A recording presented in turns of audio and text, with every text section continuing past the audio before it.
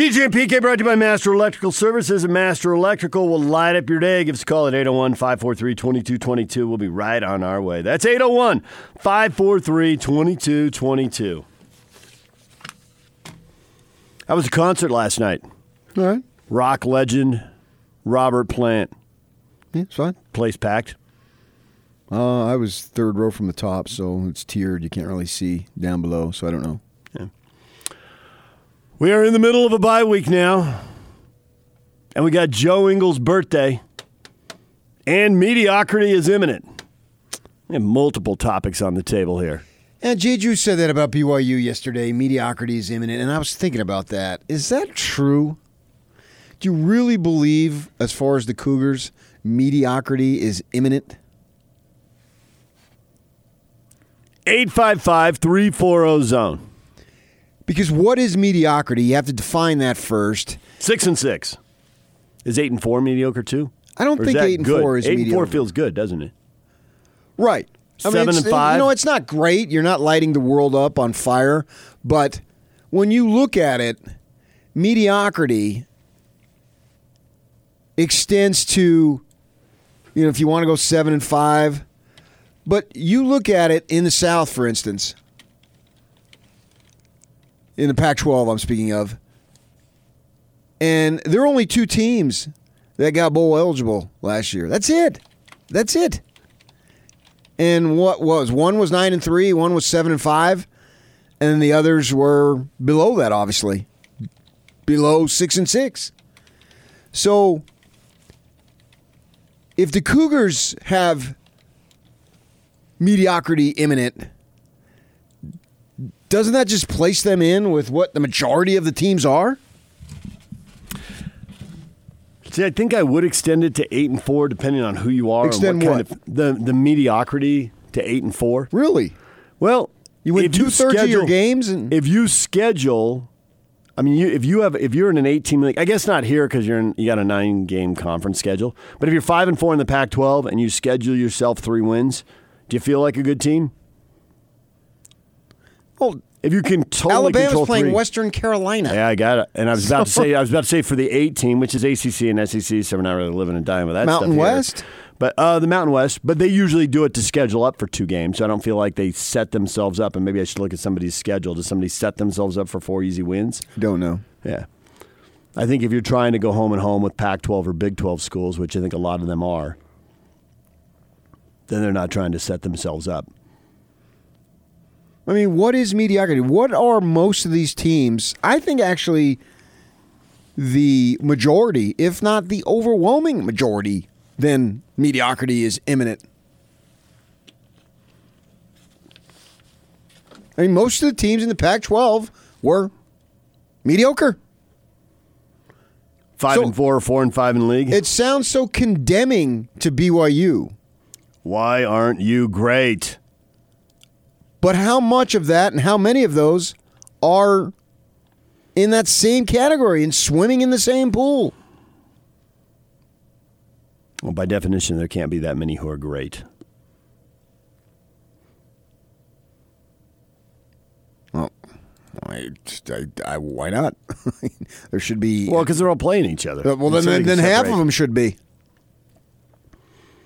A third suck, a third mediocre, a third really good. Yeah, well, I think there could be more than that. I beat you, you beat me, and she beats us, and we beat them, and that's what you end up having. We've already had it this year, right? Well, Utah beat BYU, BYU beat USC, and then USC beat Utah. Right. So then that's all 3 of you are mediocre. Right. None of you are excellent. Nobody could sweep the others. Right. Aren't most teams eminently mediocre? In the NBA, we'll have teams this year who probably will be scrapping to be 500 and will get in the postseason. They're eminently mediocre. If you're going to let in 16 to 30, by definition, you got to let in teams 15 and 16 in the middle of the league. And the Jazz, were they really that good last year? Because we heard for the first 6 months of the schedule, it's too tough, it's too tough, it's too tough. Well, then when the schedule gets easier, so then basically the people who kept telling us the schedule, And then when it turned, Yeah, you beat the bad teams, you lost to the good teams. that makes you eminently mediocre. No matter how many wins you had, we had all these guys telling us the schedule is so hard. Well, and what they were saying is you're not good enough to beat those teams. Wait till the schedule turns easier, and then you're going to. So you're right in the middle. You're dead center, right in the middle. What we all dream of being on the tee, right down the middle. Except they weren't. They had the 8th best record in the league. But they were in the middle of the playoff race. Yeah, but So the assumption is those teams are lousy, they don't count, and you're in the middle of the teams that do count, so you're mediocre? mediocre then has a flexible barrier. Right. So, yeah, you spent all that time telling us it was at least 2 months that the schedule. It was November and December, and it turned the first of the year. So then all that is they just spent a good portion beating up on a bunch of average teams. And if you could only beat average teams, what are you? A little better than average because you're beating the average. So if you're flexible with that mediocre barrier, you're at the top of mediocrity rather than at the bottom of mediocrity. Because the Warriors define greatness and really only... And then you go out in the first round only the 4-1. The Raptors and the Rockets are the only teams... That seems pretty mediocre to me, hence why they made all these changes. Right. Dennis said at the podium Mondays, 3 straight years with the Warriors and the Rockets. Yeah. You know, that tells us. Yeah, I mean, the certain folks don't want to say that they're mediocre because that sounds bad and you might hurt the brand. Well, I mean, I'm employed to speak what I think. And now I expect them to be better than mediocre. I guess under the flexible mediocre definition, that what happens with teams, and this is college and pro, is that you always expect a fan base, but probably players, coaches, and management too, expect improvement. And so for the Jazz, you know, the schedule's too tough. That's against the backdrop of we don't want to be in the 4-5 series again. And yet, there they were for the 3rd straight year in the 4-5 series. So it wasn't so much we're mediocre as defined by 41-41, or in college football case, 6-6. It was more we're on the same treadmill, we're going to the same point. We're going to play a series or 2. We're going to hit the Rockets or the Warriors, and we're not going to be good. Well, running in place really describes mediocre to me. I don't know about you. I mean, I'm harsher. I get that. I'm not interested in being popular here. So to me, if you're running in place, as use your treadmill analogy, you're mediocre. That doesn't mean you don't try to get better, because you always try to get better. And we take the Jazz situation, we all think they're going to be better. I certainly think they're going to be better than mediocre this year. They were aggressive and made a bunch of changes that we all love. See how it plays out on the floor, but I'm expecting far better results. And I'm not expecting them to be mediocre. I'm expecting them to contend. That's great. And plus, being mediocre isn't necessarily a bad foundation.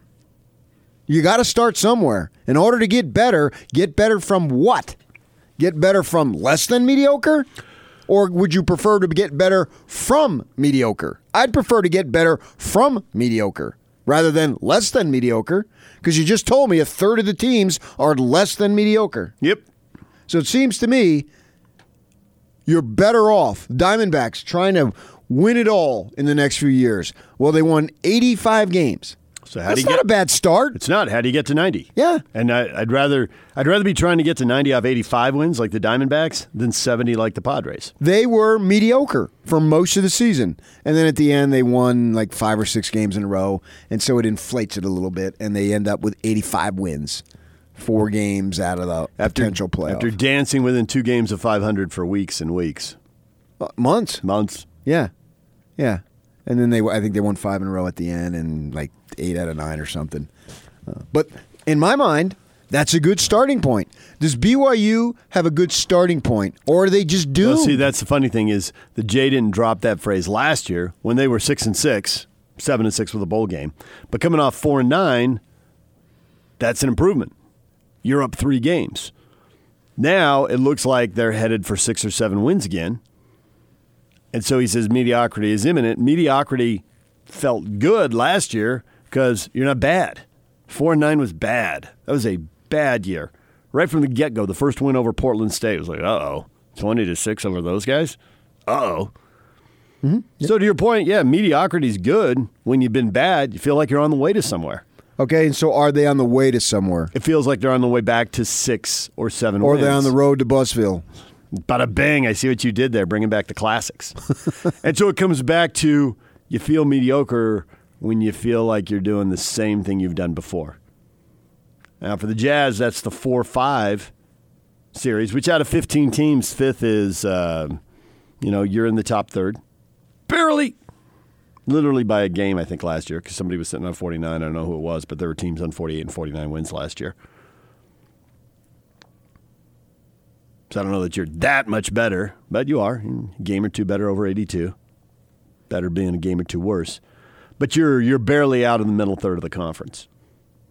Like you said, why'd they make all those changes? Why'd they move so many guys? Break up guys who loved going to dinner together and were good guys and were popular and fans liked him, paid to see him because they wanted to do better in fifth. They were mediocre. Yeah. Got to gear it up. We need another level. I think Jay's fifth saying place about is BYU. mediocre.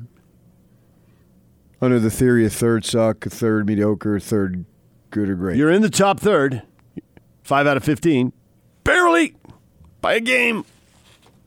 Yeah, I don't know that it has to necessarily be evenly divided.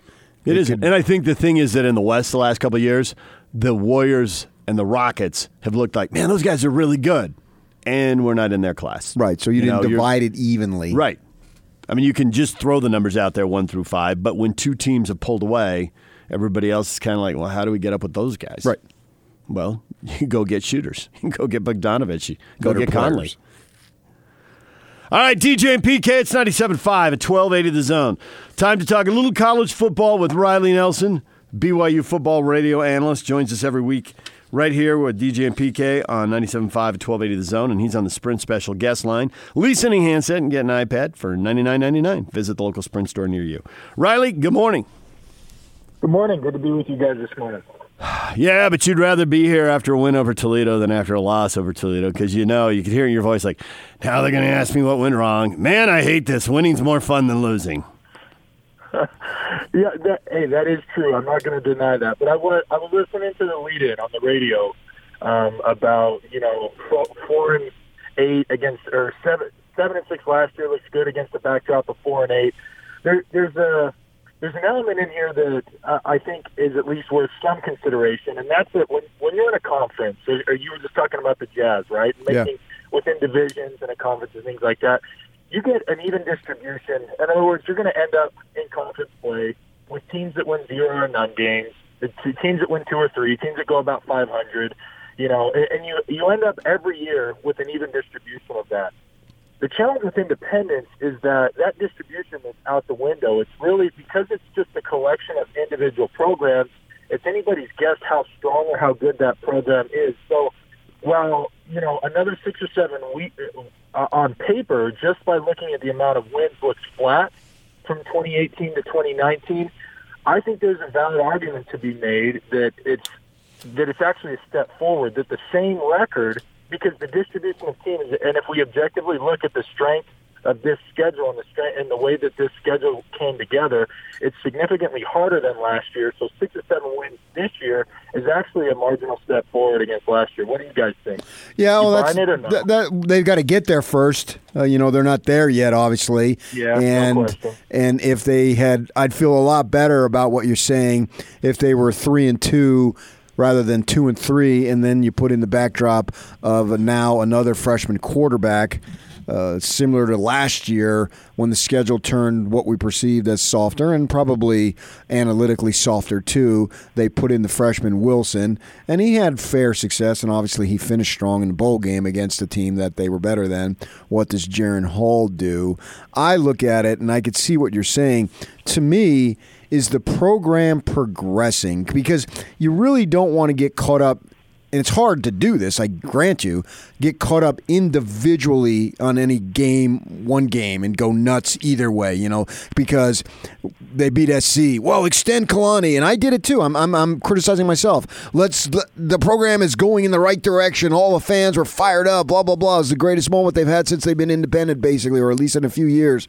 And so the program is now headed in the right direction. And then you come back a couple of weeks later and you lose to Toledo. Oh my gosh, man, what are they doing? going. This program is going down the tubes. So you get caught up in this roller coaster of emotion. You try to step back, Riley, and you say to yourself, is the program going in the right direction? I'm more shaky than I was this time last week, but I still think it's going in a better direction than it has been the last couple years. Yeah, I would agree with that. And I would say one thing that might help not get caught on looking at individual games. And look, let me just basically all I have to say on the Toledo game is that this team, every game, every win or loss is on the spectrum of, on the far end, you dominate it and you win soundly, or on the other end, you get dominated and you lose and you never had a chance. You were outmatched and outplayed.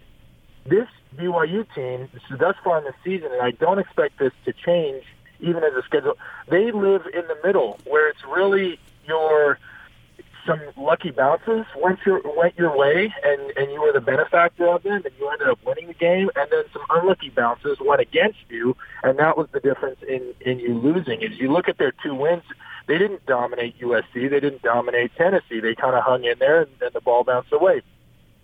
With the exception of Washington, which pretty much dominated BYU, and of course Utah wasn't that close, but still you look at that game and wish you wouldn't have given away the 2 defensive touchdowns. But in this Toledo game, it was that where a couple of unlucky bounces went against them. Now you could argue, decisions and poor execution or some things like that, and those are valid.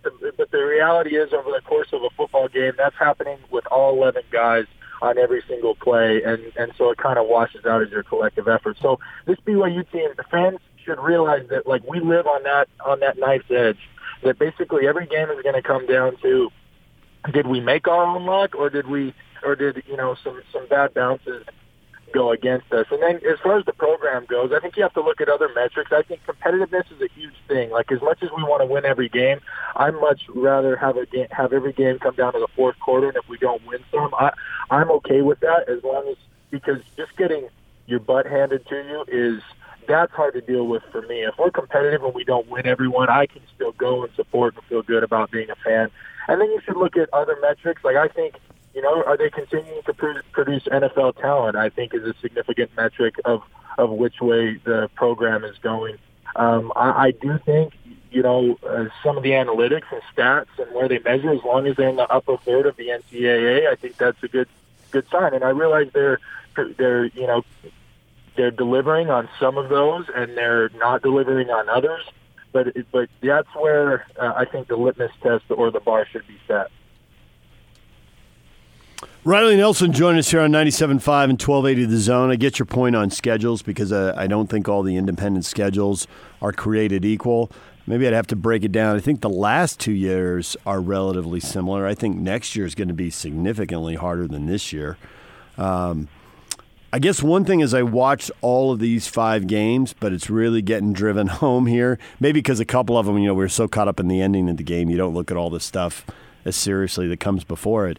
But that was another team that ran for 200 yards on BYU. That's 5 games in now, and BYU's 118th against the run in the country. And it's going to be hard to be anything better than mediocre if teams can run the ball on you like that. It might take some serious effort by the other phases of the game just to get to 7 wins if you're giving up that kind of yardage. What is the problem there? Yeah, that is a great question, and I'd call out to anybody who has access to the film and can do this kind of analysis, because unfortunately I don't have time, but I would love to see their production when they're putting 4 guys with their hand on the ground, a 4-3 versus a 3-4, because it seems to me that the 3-4, Kyrus Tonga is a beast, and Lorenzo Falatea, they have those guys at nose tackle, and so if people are trying to run ISO schemes or straight downhill in the A gaps or even in the B gaps, right, they're running around the center guards or the guard center guards in that area, teams have not had success. So they're not running straight at the teeth, but anytime they go B gap, so the guard tackle or off tackle or wider, there's significant trouble here, and it's not so that. But there's actually 2 aspects of this. One is the 3-4 versus the 4-3, but then the second aspect is BYU prefers because guys like Chris Wilcox and Troy Warner, are out. And they felt even coming into the season, and then it's been compounded by, Zane Anderson's out as well. But guys in the second, they feel light in the secondary, so they always feel the need to keep two safeties back. So the problem with it is when you have a three-man front and you're keeping two safeties high, yeah, you've got the four backers in the intermediate, but the problem is they're lined up 4 or 5 yards down the field, and as you run it off, you run a run play and you're releasing linemen downfield. That means they're not getting first touch at 4 to 5 yards down the field, which means average gains of 6, 7, 8 yards, and that. You're right. That is tough to live with because let's assume that happens on first down. Now you're living in second and short. Your entire playbook's open. Even if you fail there, you're in a third and manageable, and so your conversion rate on third down is really high. And yeah, well, this BYU defensive philosophy seems to be one to force team, is bend don't break and force teams to sustain drives. Well, the reality is they've been able to do that at a high enough clip that it's making it. You're right. It is putting immense pressure on the other phases of the game, on the offense and the defense. To produce. So I would like to see them, get some 4-down front, throw some bear front. Bear is where you have, the 3-down lineman covering up the guard, center guard, then you have the 2 stand-up ends. And that it was made famous by the 1985 Bears, who were a beast against run. But they realized, if running is what everybody in the country would prefer to do because it takes the pressure off everybody else and it just makes it easy. You get in front of the sticks and it makes life easy on the offense. So they have to find answers there, and I don't know that they have through the first 5 games. So I'd like to see them get creative and change it up a little bit as we head into this next slate. So we know Jaren Hall is going to play in this next game. He's going to start, and decent timing with a bye week. From the coaching perspective, with several practices to go before the actual game, what would you be doing as a coach to get him as prepared as possible for the actual game? Yeah, so during every bye week, college football teams do what's called a self-scout, where they go back and they look at every game they played thus far in the season, and they try and identify tendencies, not only places where they're bad, but places where they're really good. And so you got to be locked in and know exactly where you're really good and so where you've been really good with Wilson. And then you have to be really honest and truthful with, okay, what of that subset of offensive plays can Jared execute at a high level? And then the second aspect is a little bit of a risk, but you have to spend a ton of time with him. You have to go back to all his reps in fall camp and see, all right, what did he execute at a high level that maybe Zach didn't feel as comfortable with, or when Zach was in, we as an offense didn't have the right dynamics in place to execute. So the trick is not the onus is not on Jaren so much. Now he has to prepare mentally and, for the opponent, what he's going to face in South Florida and all those things. But the onus is not on him to become Zach Wilson as quickly as possible. The onus is more on the offensive staff to identify what he does well, what the offense does really well, and architect a game plan that gives him the highest chance for success. Because a kid in his first start, you can't expect him to come in and run the same as a kid in his 12th start. You have to make him feel comfortable on every play. And what I think that looks like, maybe a few more design quarterback runs. I think it looks like a little bit more rollout play action, less straight drop back out of shotgun. Hopefully, and this BYU team, the closest thing they've gotten under center is running pistol. So hopefully they have some kind of rollout, put the QB on the move game out of pistol. If not, I'd like to see him kind of under center. And then an aspect that Jaren showed he did well in spring is you can put him out there with 4 and 5 wides, even empty sets. And because the defense is so spaced out, you give him kind of a 1-2 look, and if it's not there, you let him create with his legs in space. And if I were the coordinator, that would be how I would be setting my bye week and the prep week going into South Florida. What did you think of the BYU running game with Tyson Williams hurt? How do you think they performed against Toledo, and how much help is that running game going to be to Hall as he tries to settle in? Yeah, that's a great question.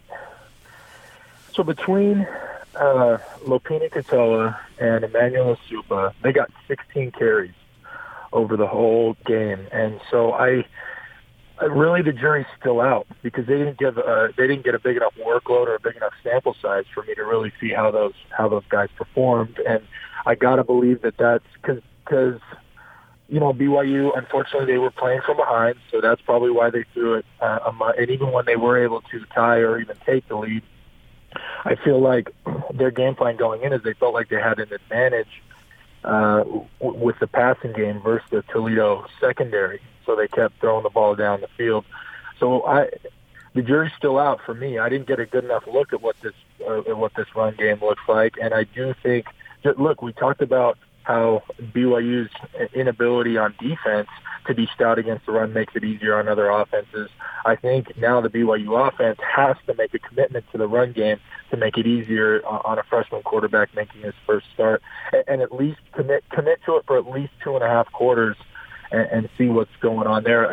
Hoping and assuming that the game doesn't get out of hand in that time, but you have to commit to it, A, to see what you have, and B, it's your best chance at giving a freshman in his first start a chance to be successful.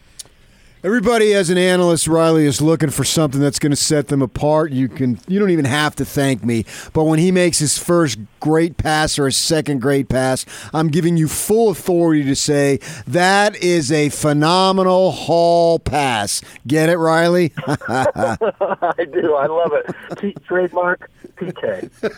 I'll throw that in there too. He's also made a prediction that it's the whole ways because the way you win at BYU, the last quarterback to beat Utah, Max Hall, now it's Jaron Hall. The Hall way, Riley.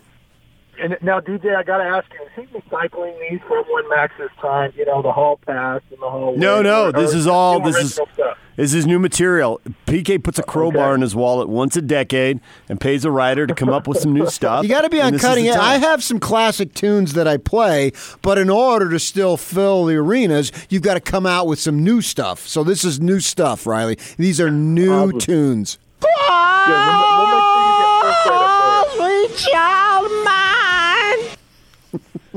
Judy. Ah! We'll make you get all the credit you deserve for this new material. Okay. And you can pass it on to Rebel, too. All right, sounds good. I'm sure Greg will eat it up. He's a fan of that kind of stuff. Oh, big time, yeah. Puns. Bring him on. All right, thank you, Riley. Yeah, have a good morning, guys. All right, Riley Nelson, BYU football radio analyst right there.